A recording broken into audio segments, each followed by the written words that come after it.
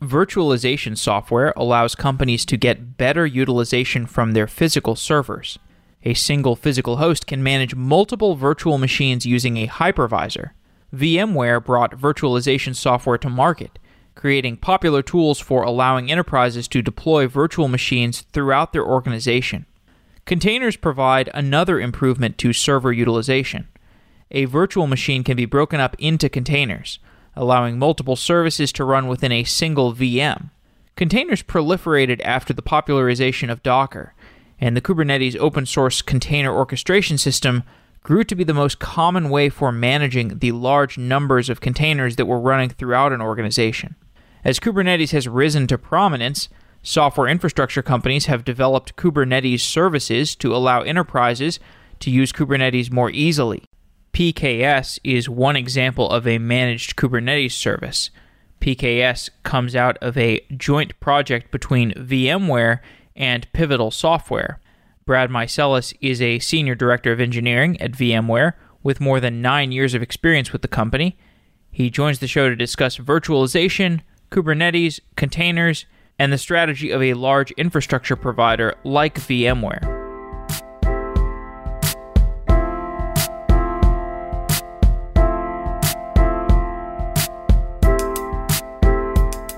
Brad Meiseles, you are a vice president at VMware. Welcome to Software Engineering Daily. Hello, Jeff. Good to be here. You were director of R&D at VMware from 2008 to 2013, and you are currently working on VMware, the container platform, as well as some other products that we'll get into. I want to go back to 2008 to 2013 because I think there are infrastructure lessons we could discuss from that time that apply to today. Back in 2008-2013 timeframe, how was infrastructure software changing? Yeah, well, that was not quite early days for VMware, but early enough. We'd already been, discovered. I joined in 2008 when we had already had our IPO and were in growth mode. And, a lot of what started the company on its success path was, essentially the magic associated with the idea of essentially virtualizing computers and having them run as virtual machines within other computers, and then doing like these magic things like vMotion. And so that's, I think, what got everybody's attention and imagination going. But, the thing that we discovered relatively early on in the company's history was that, magic gets attention, but it's solving real business problems that, gets people to use and love your products. And we have been on a journey to do as much as we can to make it easy to operate data centers. And that's where a lot of our energy has gone in terms of monitoring, troubleshooting, solving compliance problems, and automation. Describe the competitive advantage that VMware developed in the early 2000s. Well, I think it was largely our realization that where the very first value proposition for virtualization was this notion of server consolidation, and where companies could save money by having fewer physical servers and thus have the decreased costs associated with the hardware itself, associated with electricity and cooling and those sorts of operational expenses. But the real realization is that the total cost of ownership has a very, very large, often overshadowing by a wide margin those other costs is the human cost.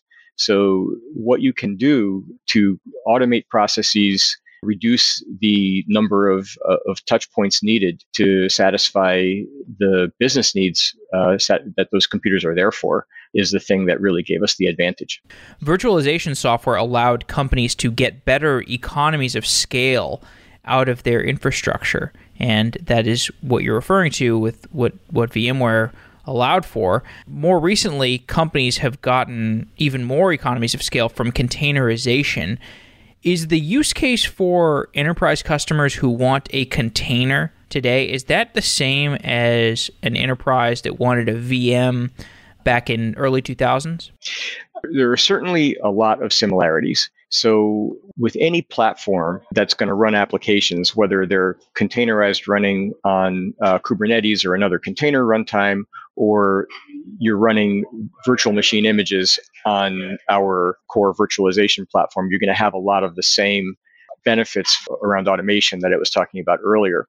What I'd say is different as companies move into the containerization world is that they're extending the need for automation and the benefits of automation from operating their data centers and their applications in production to earlier and earlier in the software development lifecycle. And what I mean by that is, a developer writes some code, tests it locally, and the process from going from a tested working piece of software on a developer's development environment to that software running in production in traditional virtual machine worlds often involve a lot of steps and a lot of people. And I think what we're seeing is that automation of those software development lifecycle processes is the next frontier of productivity and cost savings. Are there any other lessons from the enterprise adoption of virtualization that can be applied to the adoption of containers in Kubernetes? So there's a few things that I think have been really instrumental in the success that VMware has realized in the virtualization of computers world. And some of them relate to ecosystem development. So we haven't tried to solve every problem ourselves. In fact, we have been very committed to involving all sorts of partners from the hardware level to system integrators to other software platforms. And I think that commitment to building a community of partners, as well as the neutrality that put us in, were really successful in our early efforts in the virtualization world. And I think a lot of those same things will translate into the container world with an added twist that in the container world in particular, that ecosystem is not just with partners that we nurture and select, but with the open source community as a whole. And so much of the software that is really making a difference in the container world is open. Ecosystem can refer to open source projects, can refer to platforms like OpenShift or Meiseles. It can refer to cloud providers like AWS or Google. It can refer to standalone vendors like Datadog or Dynatrace.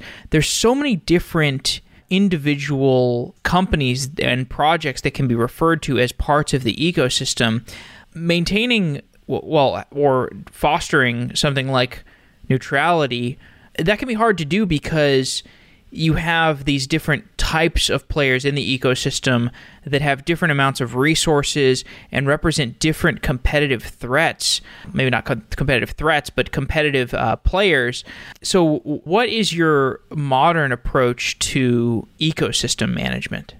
Yeah, I mean, you make some really good points there. And, if you think about some of the, major partnerships that we've been in the news for recently, you can see that we don't, just because a company may have some other product or offering in a space that overlaps with ours, that doesn't make us shy away from seeking them as a partner and trying to look for ways to collaborate. And there's probably no better examples than Amazon and IBM. And both of those partners have been absolutely instrumental in helping our growth and continue to be, even though we certainly do compete in some areas. And I think that's been our strategy from the start, and I don't see any change in that. Yeah, and I think it makes a lot of sense because the market is so gigantic. The number of enterprises who are opening up their wallets to buy new container orchestration software or monitoring tools or whatever, they're just a lot of dollars, and they are going to be turned off by an overall atmosphere of companies not cooperating with each other. So it's this pretty positive sum development. I don't know if you would agree with that, or maybe you can draw some contrast between less collaborative environments of the past. I actually can't think of a scenario where that might be the case. So like in the past though, do you feel like things have been like just a more competitive software environment? Like today, like I did a show earlier this week with somebody from Microsoft who is he does open source in Microsoft. Previously, he worked at Google, and the way he framed it is that, the fact that you have these open source projects that are kind of like a neutral ground for companies to all collaborate. I think that combined with lots of enterprise dollars that want to move into a cloud native environment has led to kind of a more positive sum environment. But maybe I'm wrong. Maybe it's always been kind of collaborative and positive sum.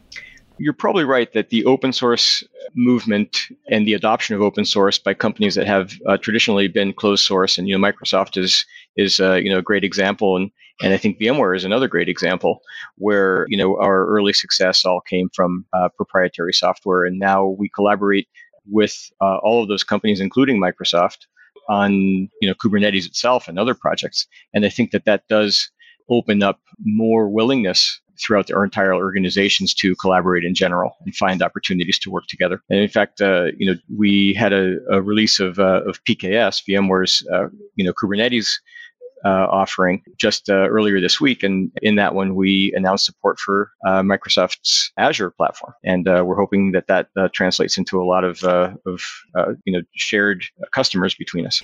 There have been infrastructure management tools prior to Kubernetes, like OpenStack is an example that people talk about a lot.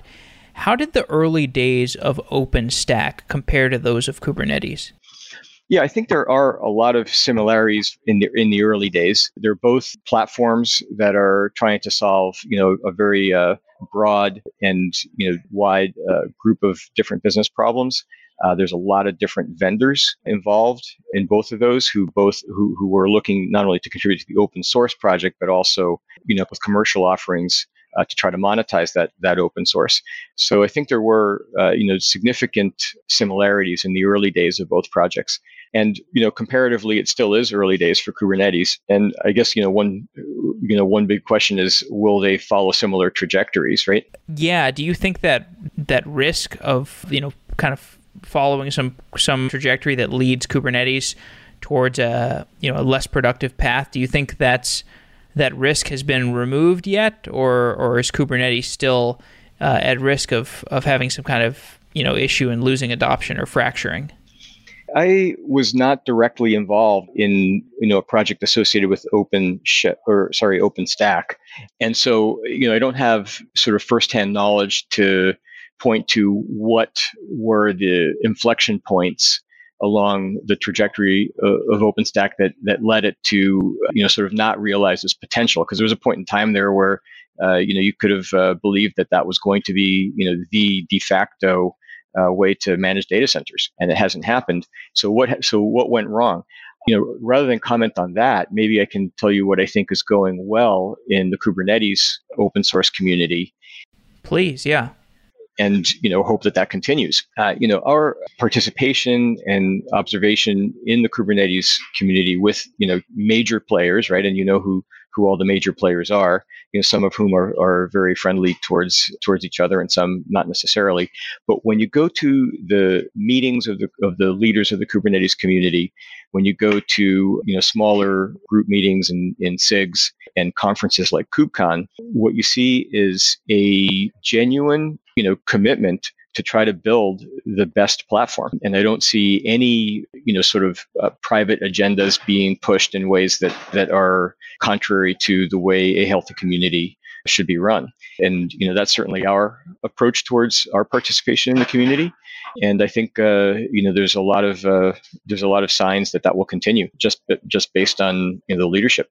When did VMware start to evaluate Kubernetes as something to build a product around, and how did that evaluation process proceed? Well, we've had an eye on the development of containers as a way of deploying applications. When I'd say Docker first repopularized the concept, and somewhere maybe in 2013, 2014. We started investigating how we should be participating in that ecosystem. And back in that time frame, and then maybe leading all the way up to 2015, it was very, sort of neck and neck between whether Docker with Swarm, Meiseles, or Kubernetes might emerge as the leader. So that was about when we started having Kubernetes on our radar and recognizing its potential. Different companies that have built a Kubernetes offering have built the product in different ways, and the Kubernetes offering for one cloud provider is different than another. They are very similar, and you have this Kubernetes conformant for having a similar Kubernetes type of set of APIs or whatever, so you can port your Kubernetes stuff from one cloud to another, for example. But in any case, for VMware, you have a different customer base than the major cloud providers. How did the average customer base of VMware, how did that affect your approach to architecting the PKS, your Kubernetes service? So first of all, the conformance test that you're referring to is the Sonobui test, right? That all of us who have conformant Kubernetes offerings, we run those tests. In our case, we run them daily to make sure that we don't ever come out of compliance. But with each new release, we do that. And you're right, there's lots and lots of vendors out there. What those tests do is within a given cluster, they verify that the major operations that are expected actually run. So that does create this level of portability, which is quite reliable, right? If your application runs on one instance of Kubernetes, assuming that you're sticking with relatively similar version and underlying capabilities in the hardware, if you're relying on something particular, I guess in that case, then you should be able to run from one to the other.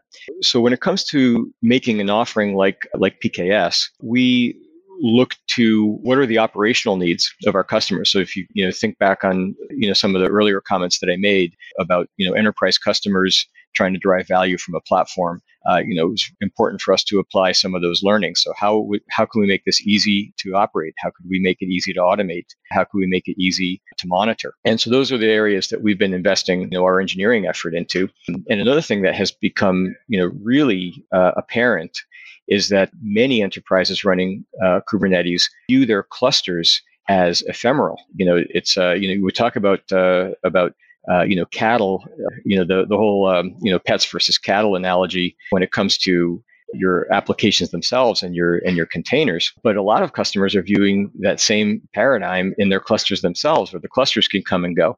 So one of the things that was really important for us to do in the product is to make it very easy to lifecycle manage a large number of clusters. And that's and a lot of energy has gone into making that super simple.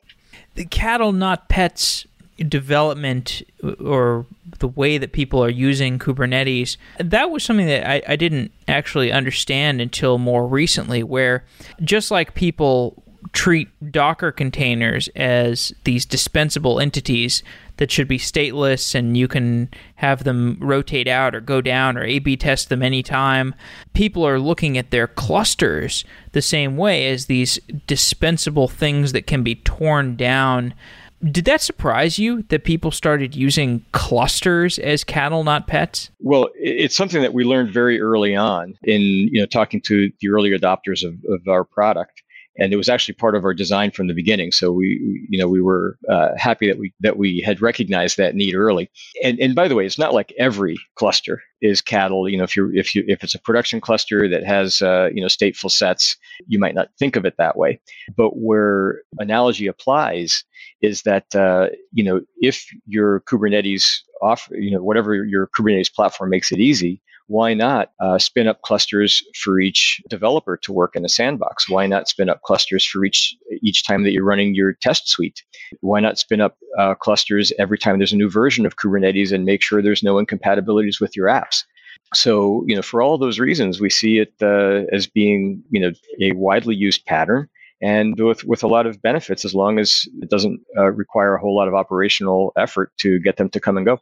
For customers who are already on VMware virtualization, did you want to provide some kind of on-ramp for them to easily go from virtualization to containerization? There is a term that's been thrown around quite a bit around the container space, which is, this notion of lift and shift, or some people say shift and lift. But, that's the notion of saying, I've got an application already running in VMs, and I want to, start running it in containers and attempt to realize some of the benefits of containers without having to re-architect an app. And I think that's what you're referring to. I'm also, actually, I should have been more clear, but I'm also referring to the fact that you can take your VMs and break them up into containers and get more economies of scale that way. But I guess I'm just trying to understand the customer a little bit better in terms of what they want out of a Kubernetes solution. Yeah, so I'd say there is a little bit of this lift and shift activity where there's an existing app with or without refactoring, where the idea of portability and maybe the integration with CI/CD pipelines will actually provide a benefit without a major re-architecture. There's definitely a use case for that. And in fact, some commercial software offerings are now being made available not just as virtual machine images, but also as container images. So, there's that way in which Kubernetes can be leveraged. But I think the vast majority of, at least, some of the early adopters of Kubernetes are actually building new applications and trying to architect them following the cloud native principles that they've been reading about and trying to get the full benefit.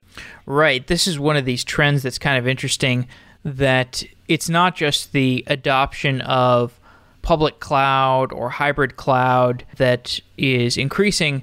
There's also just the expansion of on-prem deployments, the expansion of deployments everywhere, because people aren't shutting down their old applications. They're deploying more applications alongside their existing applications. Yeah, I think that's right. And, with any application, I'm an engineering manager, so I have to think about this a lot in my own job and not just what our customers are doing. Re-architecture is expensive, and you better be sure that you're going to get the benefit from it if you're going to embark on that kind of a project versus just adding new features and value that is in your backlog. So I think our customers are going through that same equation, and some systems really should be re-architected because the velocity that their engineering teams are able to deliver is unacceptably slow. That's when it's justified. So I think that's the same decision process that we all go through, and if you're going to re-architect, you may as well leapfrog into the cloud native world and try to reap the benefits of scalability and more automation. I will say I would much rather be on a project that is kind of a green field, just deploying a new application alongside an existing application.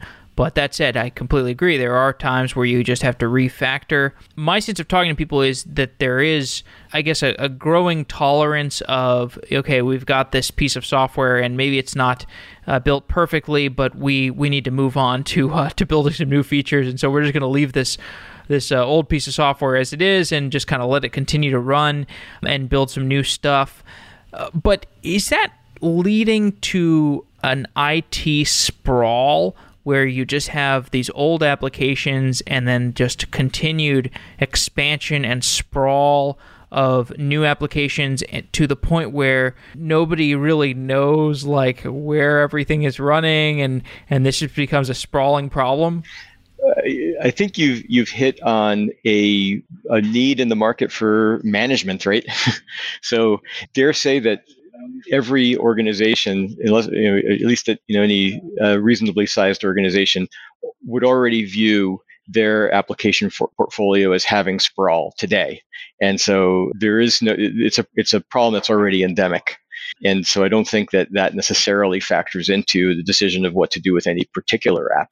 How are the buying patterns of enterprises changing in this cloud native world? So when it comes to making a platform decision, that's something that's going to be impactful because you're not just choosing something that's going to impact usually a small number of people. It could impact the entire enterprise. And all else being equal, you'd rather have a single platform, right? Platforms they often come with a learning curve. That they are often difficult to operationalize. So it's a big decision. And the way companies are evaluating their their choices in container platforms, I think isn't that much different from the way any other platform decision has been done historically. Find a few choices that you think satisfy your core needs from a functional standpoint, and make sure you're working with a vendor that you trust and that has a track record of being reliable, and has a track record of innovating so that you don't get stuck behind. If I'm a large enterprise like a bank or an insurance company, am I looking for just one platform provider to help me deploy Kubernetes or have a modern platform? Or am I saying, let's just have carte blanche, and one part of the bank is going to have one platform as a service, another part of the bank has a different platform as a service? Are most of the organizations you're talking to, are they only looking for one of these platforms? Let me just go back to something that we touched on earlier, which is one of the benefits of Kubernetes as a platform is that workloads are portable from one Kubernetes cluster to another, and almost always from one version of Kubernetes to another, unless something significant has changed. There's a huge gap. So whether you got your cluster through just installing the open source project yourself, or through a vendor, or through a cloud provider, ideally the Kubernetes control plane itself will run your app. So I think that has led to there being less of a imperative that we must have only one. And large organizations such as the ones you mentioned, banks and insurance companies, et cetera, they may prefer to have one, but it's often impossible, right? Different groups have a lot of autonomy, and they have some business imperative for which they must act fast, and coordinating a purchase or a decision across an entire enterprise can be very difficult.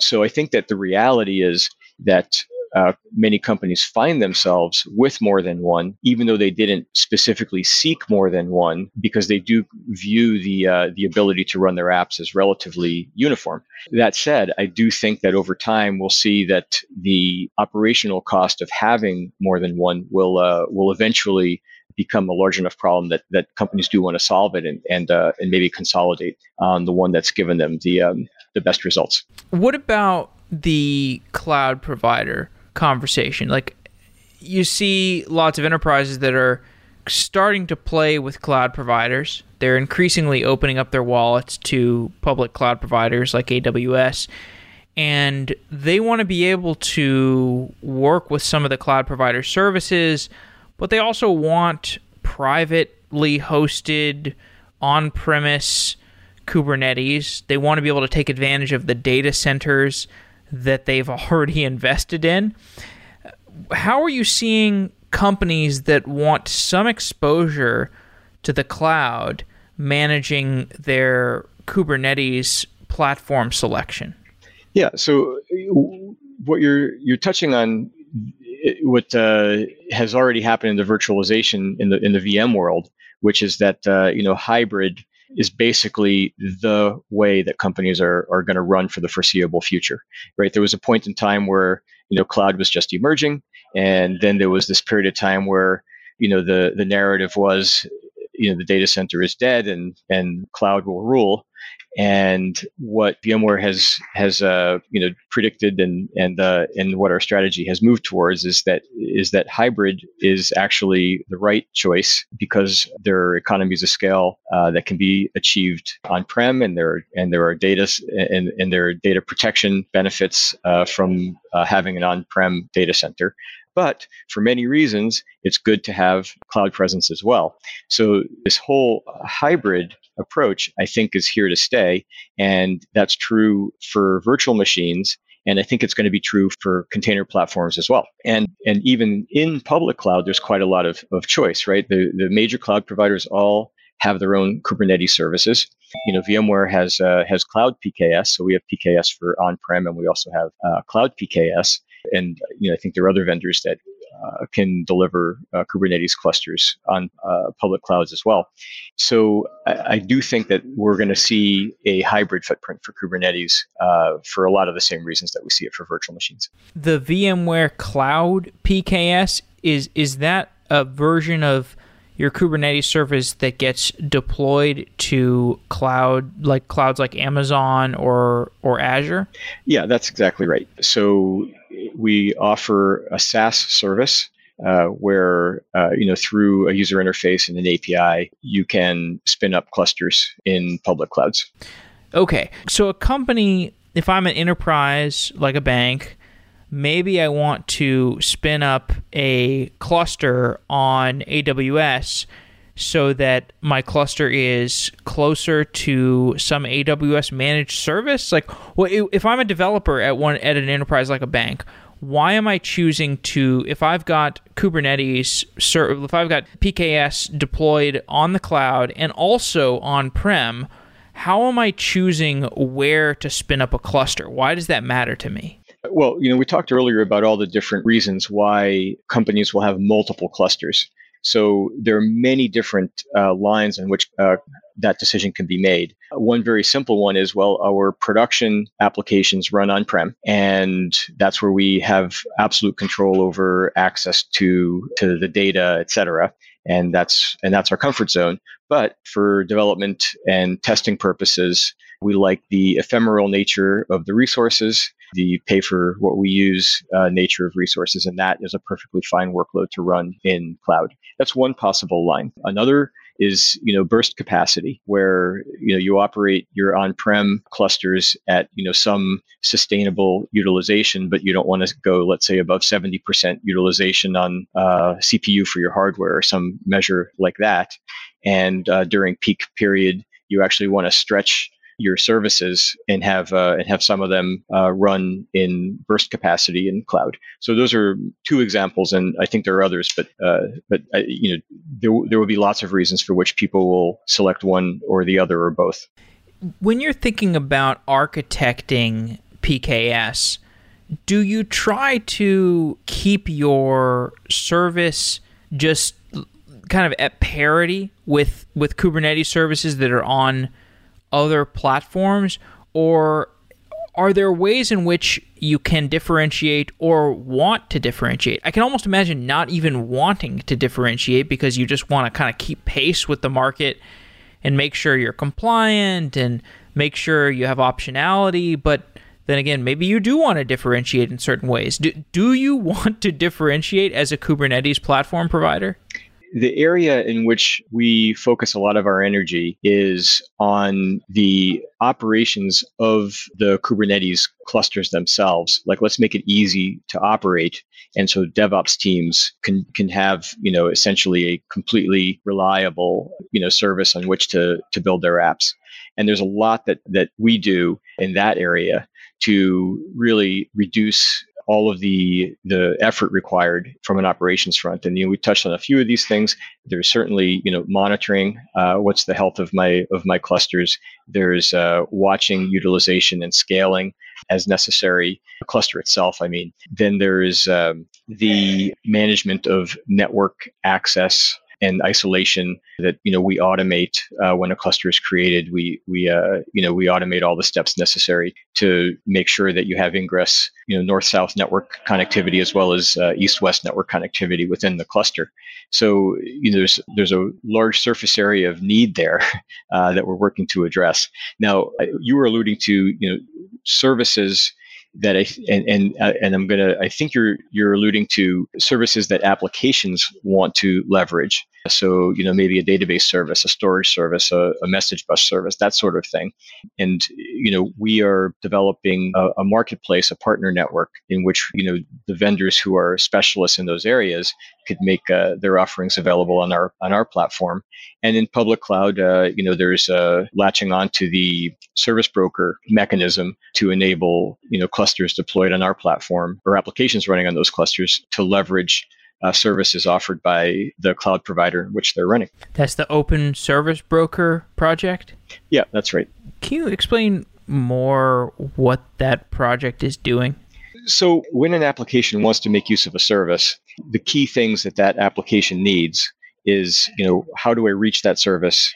And how do I authenticate with that service? And those are the two key areas of functionality that the Open Service Broker API attempts to solve. And does that refer to like managed services, like things that you're buying from a cloud provider, or is it referring to like a service that I've built myself? So it could be either. And I think in most cases, it's both. But typically, we're talking about services that are running outside of the cluster, right? Because within, Okay. yeah. So if it's a service that you've built yourself that's running inside the cluster, you don't need to use that broker. Kubernetes itself has the mechanism with which to discover and leverage microservices running within the cluster that you're running on. And so the service broker, does that define protocols, or can you talk in more detail what exactly it's defining for me? Well, it gives you a way to discover which services are available. It's certainly API driven, so it is an API, and you can say which services are available. Okay, here's the one that I want to leverage. What's the endpoint that I can reach it at? And here are the credentials that I'm allowed to use to access it. So those are the general functionality that it provides. Another aspect of networking on Kubernetes is the service mesh. This is the idea that you have sidecar containers deployed next to some of your services, and then you have a control plane that allows you to define network policy, define routing, define authentication and security stuff. Essentially, what was your approach to the service mesh category, and how does that affect the architecture of PKS? Yeah, so there are a few service mesh offerings out there, and I think that it is an area that's likely to continue to gain traction. At this point, I'd say there's a lot more mind share associated with service mesh than there is actual utilization. Well, there's a lot of great success stories with it. Our approach is to, first of all, make sure that the widely used service mesh options, and Istio seems to be emerging as the leader there, run smoothly on all of our Kubernetes offerings. And the beauty is, as we talked about earlier, Kubernetes does present a conformant control plane, and the service meshes themselves are able to run without any huge heavy lifting on the part of the people operating the cluster. So that's great. We've also introduced a product called NSX Service Mesh.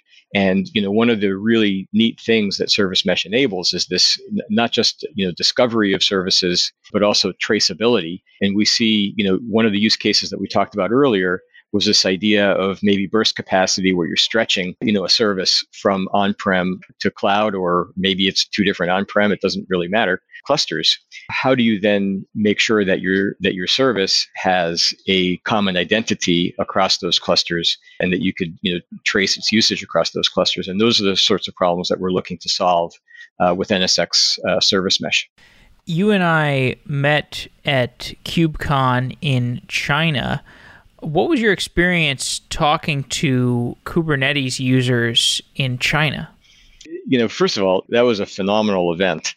And, I've been going to China regularly because we have, a very active engineering group there. And, I've seen the adoption of Kubernetes in China at least as strong as it's been in the US. And, it's great to see that community now starting to participate more in the open source projects, Kubernetes itself and related ones. Did you have any interesting conversations that stood out to you in KubeCon China? Or I don't know if you went to the most recent KubeCon. I find those conferences pretty interesting because there's a lot of stuff that gets said in between talks and outside of keynotes and whatnot. Just wondering if you said anything I can mine from your falling through the cracks gathering of information. Yeah, one of the things that really surprised me is how many public cloud offerings there are in China. By the way, I didn't go to KubeCon in Seattle this time. I got KubeConned out in Shanghai, but I was just amazed that as I met people, what do you do? Oh, I work for this startup that's a cloud provider, and we have a Kubernetes offer. So I think that's just such a growth area in that country. It's really quite amazing. There are enterprises today that are completely overwhelmed with all the options in the cloud native world. Do you have any advice for these kinds of enterprises on how to approach the market? Well, so I guess one thing to think about, there's so much mind share and attention being paid in the media to Kubernetes that I think most CIOs and other decision makers are saying, gee, I better get me a Kubernetes. Otherwise, I'm, not keeping up with the times. And I'd say, don't get Kubernetes just because you think it's the trend that you need to follow. Find a real business problem where, taking an existing application and refactoring it or building a new application in a cloud native way actually has a real business benefit, and have that business objective be the driver for adopting, Kubernetes or probably any new technology for that matter. VMware acquired Heptio a while ago. Have you gotten any insights about your Kubernetes strategy from the Heptio acquisition? Well, first of all, so much of what we had been doing pre-acquisition is so well aligned with the vision that Heptio has, and as you probably know, the two founders of Heptio, Craig McLuckie and Joe Beda, are two of the three founders of Kubernetes itself back when they worked at Google. So these guys have a great vision for where they see their baby going. And also, they're amazed at where it's gone already. But the real delight in our discussions with them leading up to the acquisition is just how well aligned our visions were in terms of what the potential is for this technology, and how we can help our customers continue to innovate and really get the best out of it. What's on the roadmap for PKS in the near future? We talked about the areas in which we want to differentiate, and I think we have a long way to go before we realize the full potential of just making things simple and have clusters that are completely essentially autonomic, easy to operate. So we're going to continue working on that. I also think we touched on this notion of hybrid as well, and how it's not right to have just one big cluster. There's lots of reasons why multiple clusters are desirable, and multiple clusters in different places. So I also see a big opportunity for coming up with technologies that enable our customers to make best use of that hybrid footprint. And we talked about our service mesh approach as one example of that, and I think there's plenty more that we could do in that realm. Pivotal and VMware worked together on PKS, and Pivotal and VMware have some shared lineage and some shared, ownership. I think Dell owns both VMware and Pivotal these days. What was the process for collaborating with Pivotal on taking PKS to market? Yes, this has been a true partnership with Pivotal across the entire product development process. I mean, we started by getting some of our experienced engineers who had a lot of context. Pivotal has a lot of history. Maybe one of the organizations with the most history on what it means to build cloud native apps and containerized workloads with the Cloud Foundry offering. So we brought some of their leaders together with ours, and we shaped the product together. We co-develop it.